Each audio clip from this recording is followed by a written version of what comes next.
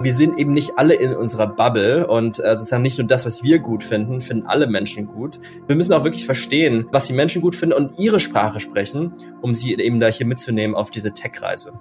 Das ist die Stimme von Tao Tao. Er ist COO und Gründer des Unicorn-Startups Get Your Guide aus Berlin. Wie sein Impuls aussieht, damit die Startup-Szene über den Tellerrand schaut, das hören Sie jetzt.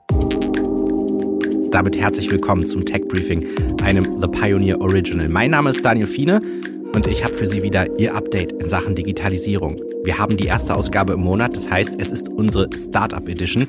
Unser The Pioneer Expert Christian Miele, er ist Investor und Partner bei eVentures und auch Präsident des Bundesverbands Deutsche Startups, diskutiert heute einen Kritikpunkt, der immer mal wieder auf die Startup-Szene trifft. Ist das ein Kreislauf, der in sich zu stark geschlossen ist? Haben die Gründer und Gründerinnen alle einen zu gleichen Background? Schauen sie genug über den Tellerrand? Was sie selbst angeht, was die Ausrichtung ihrer Produkte angeht und auch ihrem gesellschaftlichen Impact? Im folgenden Gespräch werden Sie hören, dass das derzeit in der Startup-Szene Thema ist. Christian Miele hat sich mit Tao Tao verabredet, selbst lange Mitglied in der Gründerszene, hat 2009 Get Your Guide mitgegründet und gibt jetzt einige Impulse in Sachen nötige Transparenz mit in die Diskussion. Lieber Tao, herzlich willkommen zum heutigen Tech Briefing. Hallo Christian, grüß dich. Du, bevor wir zu unseren unterschiedlichen Themen kommen, erzähl doch mal so ein bisschen von deiner Seite, wie du das letzte Jahr wahrgenommen hast. Bei Get Your Guide, dem Unternehmen, das du mitgegründet hast, seid ihr ja in einer Industrie unterwegs, die von Corona und der Pandemie betroffen ist. Erzähl doch mal, wie hast du die letzten Monate und das letzte Jahr dahingehend erlebt? Ja, sehr gerne. Also für die Zuhörer, die vielleicht nicht alle Get Your Guide kennen, also Get Your Guide, wir sind eine Buchungsplattform, auf der man auf der ganzen Welt einzigartige Erlebnisse buchen kann. Also sprich von Tickets zu den Vatikanischen Museen oder eine Berliner Stadtführung mit lokalen Tourguides, eine Wüstensafari oder eines der anderen über 60.000 Erlebnisse. Mein persönlicher Favorit zum Beispiel ist sicherlich ein Helikopterrundflug über den Grand Canyon, den ich mal 2014 gemacht habe. Uns gibt es seit 2009, also schon etwas länger. Wir zählen sicherlich zu den Startups, die sozusagen schon 10 Jahre auf dem Buckel haben und auch über 500 Mitarbeiter. Und ja, zu deiner Frage, es war sicherlich eine schwere Zeit für den Tourismus. Das letzte Jahr war natürlich geprägt von der Pandemie, von der Tatsache, dass niemand von uns reisen konnte. Und an der Grundidee hat sich aber nichts geändert.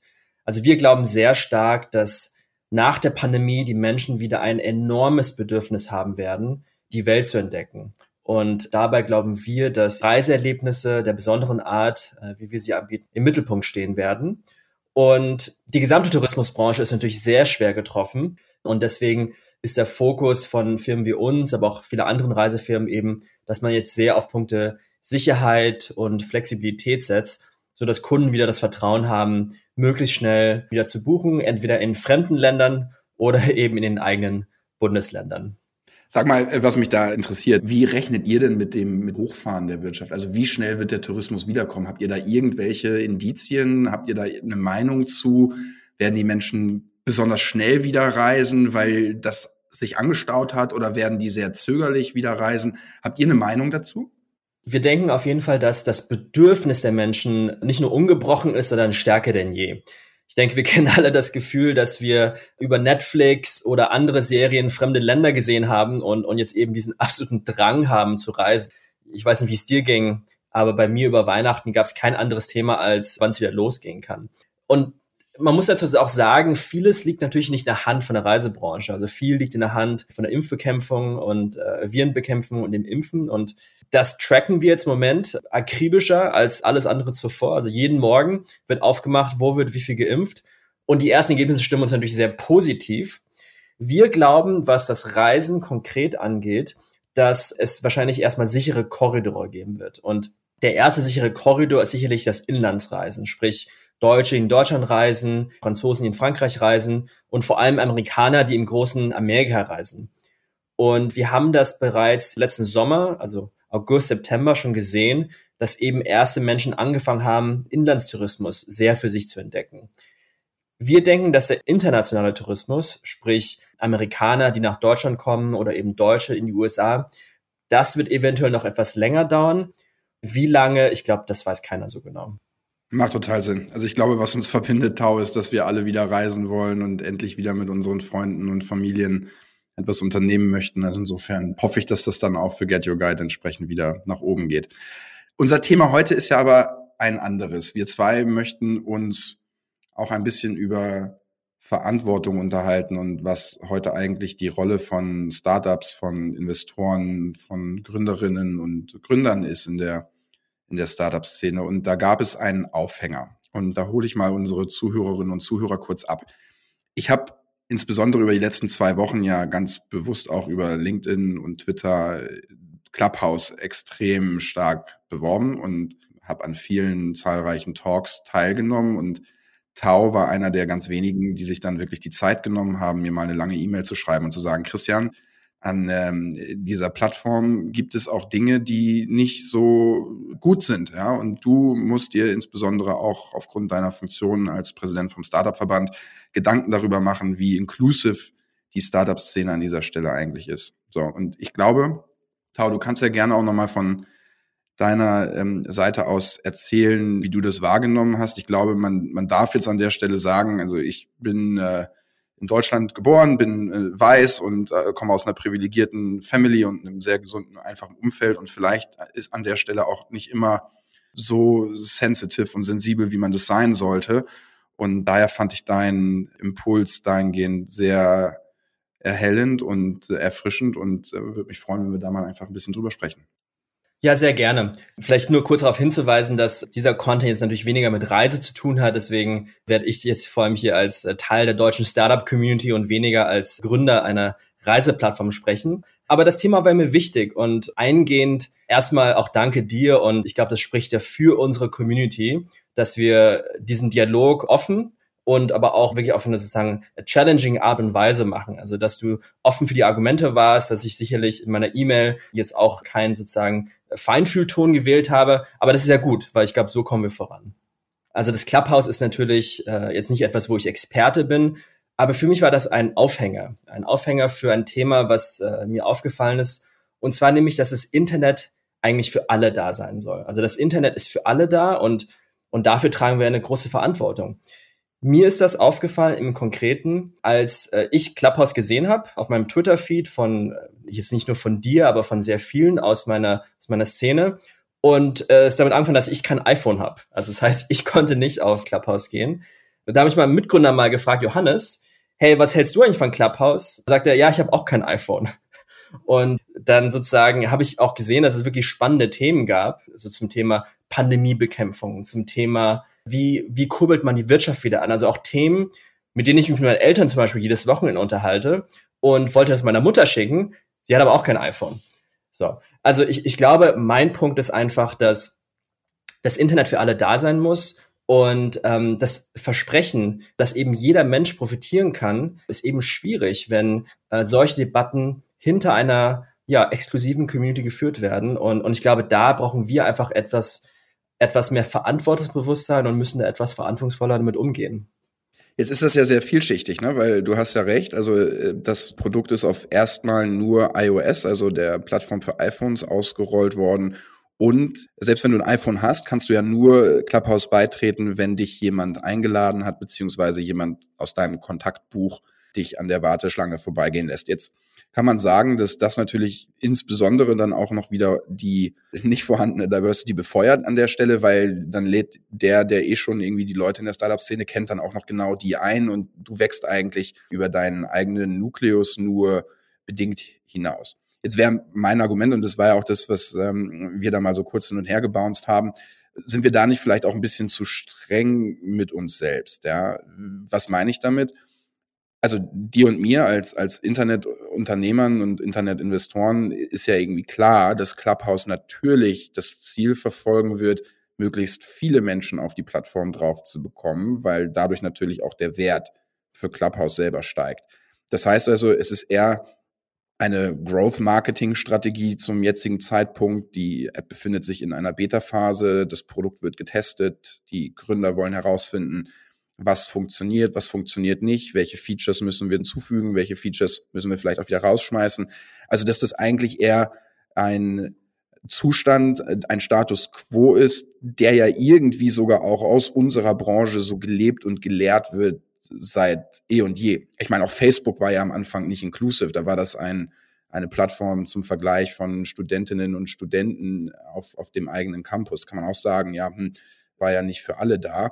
Würde mich mal interessieren, wie du das einordnest, dass man sagt, einerseits müssen wir ja als Tech-Branche möglichst inclusive sein, das Internet soll für alle da sein, aber ist es nicht vielleicht auch einfach Realität, dass wenn man so ein Startup gründet und aufbaut, dass man so anfangen muss, man fängt klein an, man muss sich überlegen, wie man möglichst viele Personen dann in die Plattform reinbekommt, ohne dass sie komplett explodiert. Wie kann man testen? Wie kann man herausfinden, was jetzt wirklich an dem Produkt funktioniert? Also würde mich mal sehr deine Meinung interessieren, zumal ihr bei Get Your Guide auch einen starken Produktfokus habt.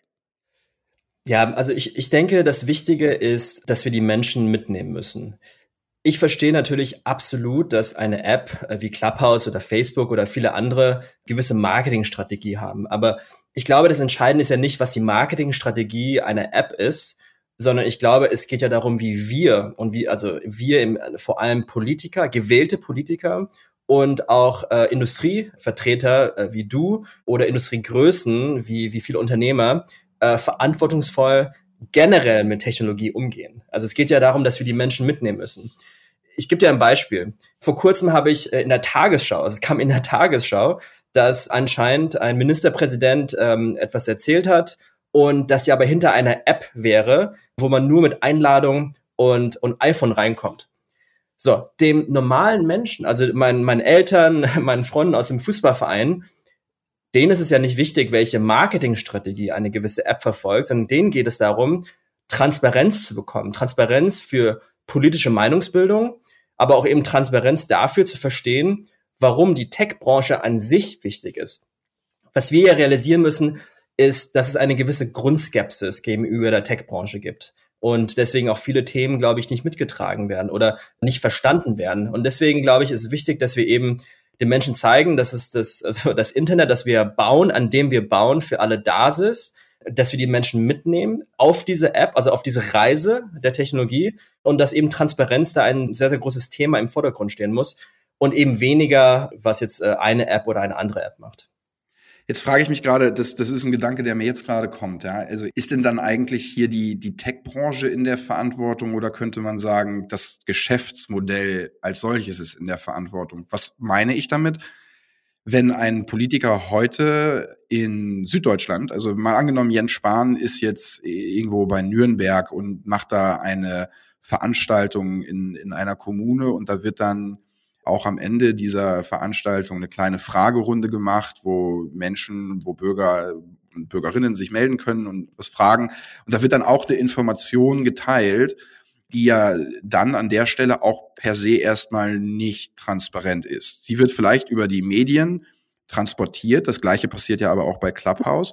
Daher mal die Frage, ist es jetzt wirklich unsere Schuld? Ist es unser Problem oder liegt es hier vielleicht einfach ganz konkret auch an der Art und Weise, wie dieses Geschäftsmodell und diese Produktidee gedacht ist? Also ich möchte mal auf das Thema, ich glaube, Transparenz ist hier ja das entscheidende Stichwort. Und es geht ja darum, wofür Transparenz wichtig ist. Transparenz ist ja dafür da, Vertrauen zu schaffen. Und ich glaube, da geht es auch darum, wieder eben, können wir die Menschen mitnehmen bei so einem Thema. Wenn jetzt irgendwo in Niederbayern sozusagen eine Fragerunde stattfindet, glaube ich, versteht jeder Bürger, warum dann das eben dort stattfindet. Übrigens, das Thema Presseschreiben wurde ja auch sozusagen hinterfragt, ob das überhaupt erlaubt ist. Aber wenn wir zum Thema zum Beispiel, wenn jetzt überall auf Twitter, überall auf Spiegel.de, überall in der Tagesschau steht, dass gewisse Themen diskutiert werden, dann frage ich mich, ob das Vertrauen schafft. Ich gebe dir ein anderes Beispiel aus der Krise. Als wir in die Krise geschlittert sind, jetzt mit Corona und einem Reiseunternehmen, haben wir im Management-Team auch überlegt, hey, wie ist es jetzt wegen unseren Plänen für dieses Jahr? Wie sehr wollen wir das Team mit reinnehmen? Wir haben uns schlussendlich dafür entschieden, alle Zahlen, also Verlust, Gewinn, wie viel Geld liegt auf der Bank, komplett offen und transparent allen unseren Mitarbeitern zu zeigen. Dieses Vertrauen haben unsere Mitarbeiter mit sehr viel Vertrauen zurückgezahlt. So, und ich glaube, in einer Demokratie ist es ja noch viel wichtiger, weil sozusagen eine Firma ist ja keine Demokratie, aber in einer Demokratie ist ja viel wichtiger, dass die Menschen das Gefühl haben, dass diese Transparenz besteht für ihre politische Meinungsbildung, dass ein Wettbewerb von Ideen stattfindet. Und wenn die Menschen das Gefühl nicht haben, dass Transparenz besteht, dann beginnt die Skepsis und dann wird gemunkelt hier, ist das eine Geheimloge oder ist das wieder die Freimaurer, die hier irgendwie die Zukunft von Deutschland bestimmen. Und ich glaube, das ist nicht positiv und scheint auch kein gutes Licht auf die Tech-Branche.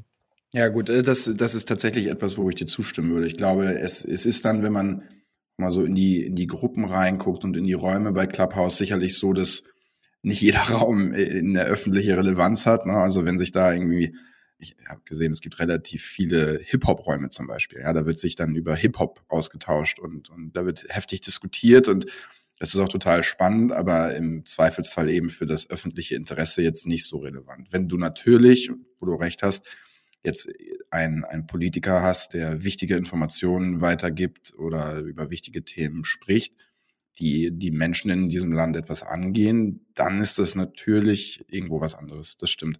Ich habe aber auch das Gefühl, und ich glaube, das war ja auch einer deiner Punkte, es ist natürlich momentan auch einfach so eine explorative Phase und irgendwie versucht sich da auch jeder selbst zu beweihräuchern und einfach irgendwie möglichst schnell Follower aufzubauen. Ich kann mich da selber wahrscheinlich nicht von ausnehmen. Also deswegen ist mal abzuwarten, wohin sich dieser Hype weiterentwickelt.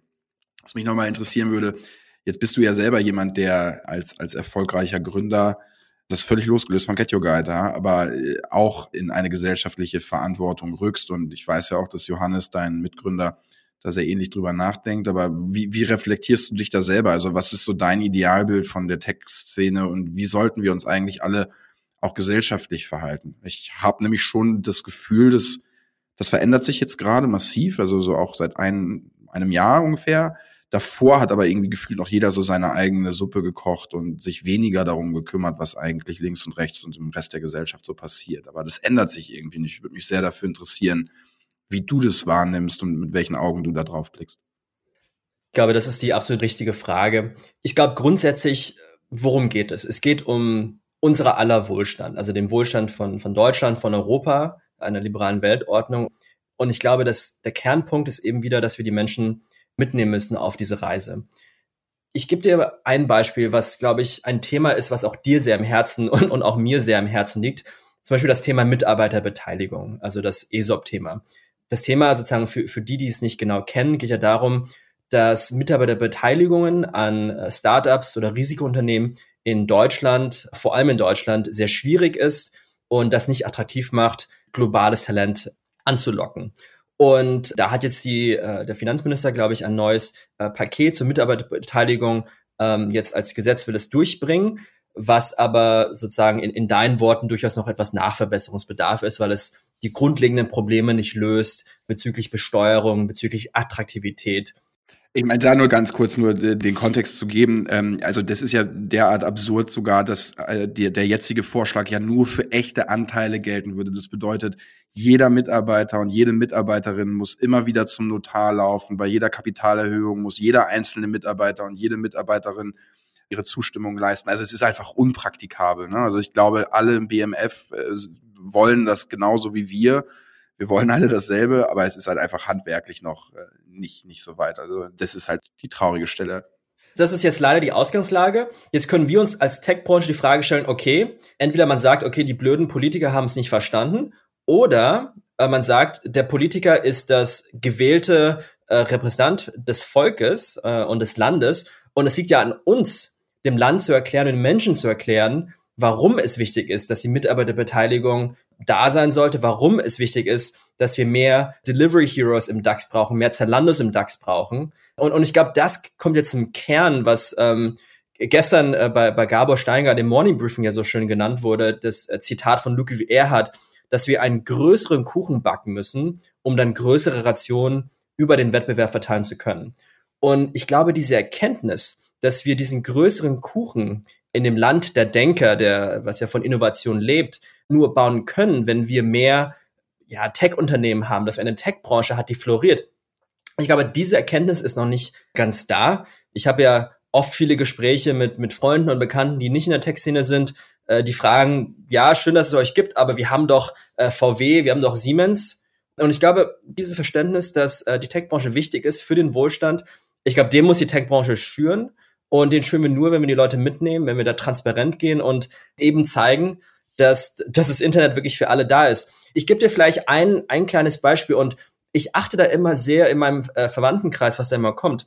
Bei Get Your Guide zum Beispiel kommt von unseren Investoren oder von Freunden immer, hey, wieso habt ihr nicht mehr so exklusive Privatführungen? Wieso habt ihr nicht mehr so super coole, keine Ahnung, Underground Berlin Sachen?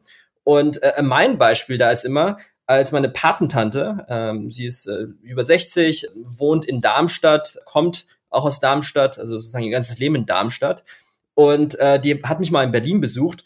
Dann habe ich sie auf eine Underground-Tour genommen. Ich habe sie mit in den Boris-Bunker genommen, was so eine Kunstausstellung, was ich persönlich sehr schön finde. Und ich habe sie auf eine Spreerundfahrt mitgenommen. So, was hat ihr am besten gefallen? Die Spreerundfahrt. Also, ja, das nehme ich mal als Beispiel, um zu zeigen, sozusagen, wir sind eben nicht alle in unserer Bubble und sozusagen nicht nur das, was wir gut finden, finden alle Menschen gut. Und wir müssen auch wirklich verstehen, was die Menschen gut finden und ihre Sprache sprechen, um sie eben da hier mitzunehmen auf diese Tech-Reise. Ich bin da total bei dir, ne? Also was zukünftigen Wohlstand angeht, und irgendwie hat Corona mir ganz persönlich auch nochmal gezeigt, was für ein privilegiertes und gutes Leben wir in Deutschland eigentlich führen und dass es eben auch wert ist, dass man dafür kämpft, dass wir uns das auch in Zukunft noch leisten können für unsere Kinder und auch Enkelkinder. Jetzt ist natürlich so ein bisschen die Frage wieder auch zur Verantwortung von Startup-Unternehmerinnen und Unternehmern und auch Investoren wie mir. Wie sehen wir denn dann zu, dass dieser Wohlstand dann auch möglichst viele Menschen erreicht? Ne? Weil indem wir einerseits viele Probleme lösen durch Technologie, gibt es auch neue Probleme, die dadurch entstehen. Ne? Also dass zum Beispiel einzelne Plattformen einfach extrem viel Marktmacht bekommen und einzelne Personen unfassbar reich werden und damit letztendlich auch in einem System, das ein Bug oder ein Feature ist. Ne? Aber mich würde mal sehr interessieren, wie du darüber nachdenkst. Ja? Also auch du wirst wahrscheinlich mit Get Your Guide ein sehr, sehr, sehr erfolgreiches Unternehmen aufbauen und dann selbst irgendwann jemand von den Menschen sein, die sehr, sehr privilegiert sein werden. Und die Frage ist dann, was machen wir damit? Also was ist dann auch deine eigene Verantwortung? Wie denkst du darüber nach, wie man dann sicherstellen kann, dass der Wohlstand entsprechend vielleicht auch anders verteilt wird und wie man soziale Ungerechtigkeit an der Stelle gegebenenfalls auch angeht? Ja, absolut. Ich denke, du sprichst da auch einen sehr guten Punkt an, soziale Ungerechtigkeit. Und ich glaube, die Lösung, wie auch vorhin erwähnt, es geht erstmal darum, einen größeren Kuchen zu backen. Also wie können wir mehr Jobs kreieren? Also ich glaube, wir sind ja alle davon überzeugt, dass die Zukunft vor allem in einem Land, das von Innovation und einer Wissensgesellschaft lebt, nur über Technologie und Innovation bestehen kann. So, das ist der erste Punkt. Und dann müssen wir sagen, wir brauchen mehr von diesen Firmen. Das heißt, wir müssen mehr Jobs kreieren, die in der Hochtechnologiebranche sind, was übrigens nicht immer Software sein muss, kann auch Hardware sein. Und dann geht es darum, wie können wir möglichst viele Menschen teilhaben lassen an diesem Aufstieg. Und ich glaube, da geht es vor allem um das Thema soziale Mobilität. Also wie können wir über Bildung, wie können wir über ökonomische Inklusion mehr Menschen teilhaben lassen. Und ich nehme da immer als Beispiel, weil wir auch in der Tech-Branche ja sehr oft über Inklusion sprechen, dass eben teilweise der entscheidende Punkt der ökonomischen Inklusion, also sprich, ich meine, ich komme jetzt aus China, ich sehe ein bisschen chinesisch aus und sozusagen meine Kinder werden wahrscheinlich auch ein bisschen chinesisch aussehen. Denen wird es aber, wie du auch gesagt hast, sehr privilegiert gehen, während eventuell Kinder, die aus einem strukturschwachen Land kommen oder wo die Eltern in einer Branche arbeiten, die sehr vom Strukturwandel getroffen sind, die haben viel mehr zu kämpfen. Und ich glaube, die gilt es mitzunehmen über Bildung, über Digitalisierung, auch in der Bildung und eben Zugang zu solchen Möglichkeiten, die es in Zukunft geben wird. Und ich glaube, das zu realisieren, da hat auch sozusagen die Tech-Branche eine gewisse Verantwortung, die sie übrigens auch schon wahrnimmt. Also es gibt ja wirklich sehr viele tolle Initiativen, auch aus der Tech-Branche dahin. Aber ich glaube, es muss noch viel mehr getan werden. Ich finde, dass das eigentlich ein sensationelles Schlusswort ist, Tau. Und möchte dir an der Stelle auch sagen, dass ich dir sehr dankbar dafür bin, dass du mich angeschrieben hast vor ein paar Tagen und auch den Finger in die Wunde gelegt hast. Ich glaube, was uns hoffentlich in der ganzen Tech-Szene auszeichnet, ist, dass wir uns vor solchen Herausforderungen und solchen Blindspots auch nicht scheuen, sondern dass wir da dann auch reingehen und da offen drüber sprechen und in den Dialog treten, weil ich glaube, dass, wie du auch vorhin schon zu Clubhouse gesagt hast, Transparenz und Kommunikation überhaupt ein ganz wichtiges Mittel und ein ganz wichtiges Instrument dafür sind, dass wir die Menschen gemeinsam mitnehmen und abholen und nicht dazu beitragen, dass die soziale Ungerechtigkeit oder die Teilung in der Gesellschaft noch weiter zunimmt. Also insofern Großes Dankeschön für deine Initiative an der Stelle und lass uns gemeinsam weiter dafür kämpfen, dass es besser wird. Sehr gerne. Die Stichworte Transparenz und Grenzen überwinden finden sich jetzt auch in einer neuen Technologie wieder, die ich Ihnen vorstellen möchte. Das Internet selbst, das hat ja eine dezentrale Struktur. Das heißt, es funktioniert unabhängig von bestimmten Firmen oder von der Politik unterschiedlicher Länder. In den letzten Jahren ist aber ein Aspekt hinzugekommen, bei dem dieser Vorteil nicht mehr gilt. Anwendungen, die von der Cloud abhängig sind. Unternehmen entwickeln Anwendungen, die dann auf den riesigen Cloud-Farmen von Amazon, Microsoft und Co. liegen. Das ist ein Multimilliardengeschäft. Das Problem, die Abhängigkeit davon, in welchen Ländern die Cloud betrieben wird und die Abhängigkeit auch von den Firmen, die die Server betreiben. Mit der ursprünglichen Idee des Internets hat das nicht mehr viel zu tun. Das Projekt, was wir Ihnen jetzt vorstellen, will genau das ändern. Dfinity heißt eine Stiftung, die jetzt einen dezentralen Internetcomputer aufbauen möchte. Dominic Williams ist der Gründer von Dfinity und mit ihm hatte ich mich zum Interview verabredet und er hat mir erst einmal erklärt, wie funktioniert der Internetcomputer. Well, first of all, if you build on the internet computer, you're building on an open environment where you're not a captive customer of a big corporation. And we think people will prefer that for similar reasons that they preferred to connect with each other using the internet rather than private networks or using services like CompuServe and America Online. Das Ziel von Dfinity ist ein Internetdienst, der unabhängig von großen Softwareanbietern, also Big Tech, läuft. Ich habe bei Dominik nochmal genauer nachgefragt, was denn aus seiner Sicht gerade falsch läuft mit dem Internet. Well, there's nothing broken with the internet itself. The internet is one of mankind's greatest inventions, and it connects everybody and everything, and it works so well that we forget about it and take it for granted like a public utility, just like we take our water supply for granted. But it's really a marvel of engineering. One of the challenges today is that the internet project wasn't completed. The internet connects everybody and everything in a permissionless universe that acts as a free market and has provided a foundation for all of these good things. However, it doesn't allow people to build systems and services alone. Das Internetcomputer-Projekt erlaubt es also jedem, am Internetprojekt weiterzubauen, ohne dabei von großen Tech-Companies abhängig zu sein. Welche Vorteile verspricht Dominic Williams, wenn der Internetcomputer eingesetzt wird? The Internet computer greatly simplifies the development of systems and services. Because it's an unstoppable environment, because it's a tamper-proof environment, and because it's a single seamless universe for software, it's able to introduce new features to software itself. The environment essentially reimagines software in ways that make it much simpler to build new systems and services. Die große Vision also, ein völlig dezentralisierter Internetcomputer bedeutet, dass das Internet frei von unternehmerischen und politischen Interessen wäre.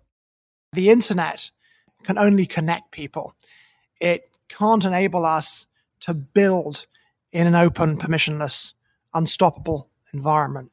And the Internet Computer Project aims to change this by extending the internet so that you can build directly on the internet without any need for legacy IT and big tech services.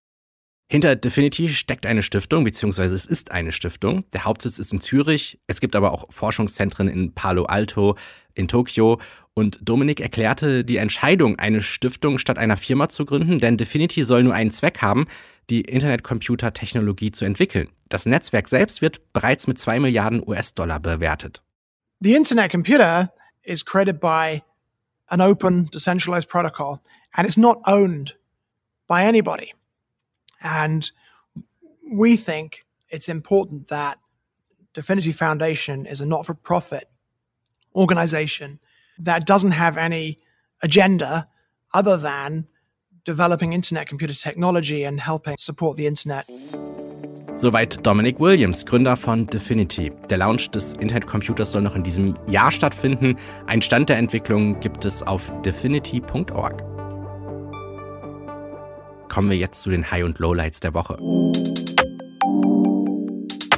Mein Highlight der Woche ist auch gleichzeitig der Kopf der Woche, Andy Jassy. An den Namen, den müssen wir uns noch gewöhnen. Er wird nämlich die Geschäftsführung von Amazon übernehmen. Sie konnten es in Steingarts Morning Briefing ja schon lesen. Gründer Jeff Bezos zieht sich vom alltäglichen Geschäft zurück, bleibt als Executive Chair an Bord. Der Wechsel ist echt eine Überraschung diese Woche. 27 Jahre hat Bezos seit der Gründung Amazon gelenkt. Wer ist aber der Neue? Andy Jassy ist auch ein Amazon-Gewächs, 53 Jahre alt, kam direkt von der Harvard Business School zu Amazon. Aktuell leitet er das Cloud-Geschäft, also Amazon Web Services. Dort hat er sich bewiesen. Mal sehen, wie er sich jetzt als neuer Amazon-Chef macht. Herausforderungen gibt es genug, zum Beispiel einen Kartellrechtsprozess mit der EU, aber auch das große Problem von Missinformationen, gefälschten Produktbewertungen. Mein Lowlight der Woche, das Spiel um den Händler GameStop. Die Aktie von GameStop ist nach dem explosiven Anstieg der letzten Woche wieder gefallen. Der Aktienkurs hat für viel Wirbel gesorgt. Kurz zur Erinnerung, während große Hedgefonds auf den baldigen Niedergang des Videospielverkäufers GameStop gewettet haben, koordinierten sich Kleinanleger und setzten auf einen Anstieg der GameStop-Aktie. Der Aktienkurs stieg dadurch an, verursachte Milliardenverluste bei den Fonds. Zahlreiche Kleinanleger haben stattdessen große Gewinne eingestrichen. Wie haben es die privaten Anleger geschafft, sich gegen die mächtigen Hedgefonds der Wall Street durchzusetzen? Das erklärt meine Kollegin Sophie Schimanski in unserem The Pioneer Podcast Wall Street Daily. In der Folge vom letzten Freitag, diesen Montag und Dienstag. Das verlinke ich Ihnen auch in den Shownotes. Der Streit der Woche, das ist gerade ein Kräftemessen, das wir zwischen Facebook und Apple beobachten. Apple plant, dass iPhone-Nutzer erst grünes Licht geben, bevor Apps ihre Daten sammeln dürfen. Facebook sieht sein Geschäftsmodell in Gefahr, beschwert sich über die Marktmacht von Apple und stellt kleinere Unternehmen als Opfer dar. Das ist ein komplexes Thema. Tim Cook machte Apples Position vor ein paar Tagen bei der Computers Privacy and Data Protection Konferenz klar. The fact is that an interconnected ecosystem of companies and data brokers, of purveyors of fake news and peddlers of division, of trackers and hucksters just looking to make a quick buck, is more present in our lives than it has ever been. And it has never been so clear how it degrades our fundamental right to privacy first and our social fabric by consequence. As I've said before, if we accept as normal and unavoidable that everything in our lives can be aggregated and sold, then we lose so much more than data. We lose the freedom to be human. Tim Cook bezeichnet in seiner Rede die Europäische Datenschutzgrundverordnung als weltweites Privacy-Vorbild und hat auch genauer erklärt, welche Neuerungen Apple in Sachen Datenaustausch auf dem iPhone und iPad vorhat. We are deploying powerful new requirements to advance user privacy throughout the App Store ecosystem. The first is a simple but revolutionary idea that we call the Privacy Nutrition Label. Every app, including our own, must share their data collection and privacy practices. Information that the App Store presents in a way every user can understand and act on. The second is called App Tracking Transparency. At its foundation, ATT is about returning control to users, about giving them a say over how their data is handled. Users have asked for this feature for a long time. We have worked closely with developers to give them the time and resources to implement it. And we're passionate about it because we think it has great potential to make things better for everybody. Von Facebook-Chef Mark Zuckerberg gibt's für diesen Vorstoß kein Like, das Kräftemessen geht weiter. Kommen wir noch zur Idee der Woche. Haben Sie ein Bücherregal? Super beliebt ja auch als Hintergrund bei Videokonferenzen, auch bei Leuten, die gar nicht so viele Bücher lesen. In diese Lücke stößt jetzt ein britischer Buchhändler rein. Der heißt Bookbarn. Er bietet seinen Kunden fertig kuratierte Bücherregale an, nach Themengebieten, nach Farben der Umschläge. Hauptsache, es sieht gut aus. Witzige Idee, die da aus Bristol kommt, wenn Bücher zum Tech-Dekor werden. Das war das Tech-Briefing für diese Woche. Die neue Ausgabe erscheint dann wie gewohnt am Donnerstagvormittag in der kommenden Woche. Mein Name ist Daniel Fiene und dann starten wir weiter gemeinsam in die digitale Zukunft.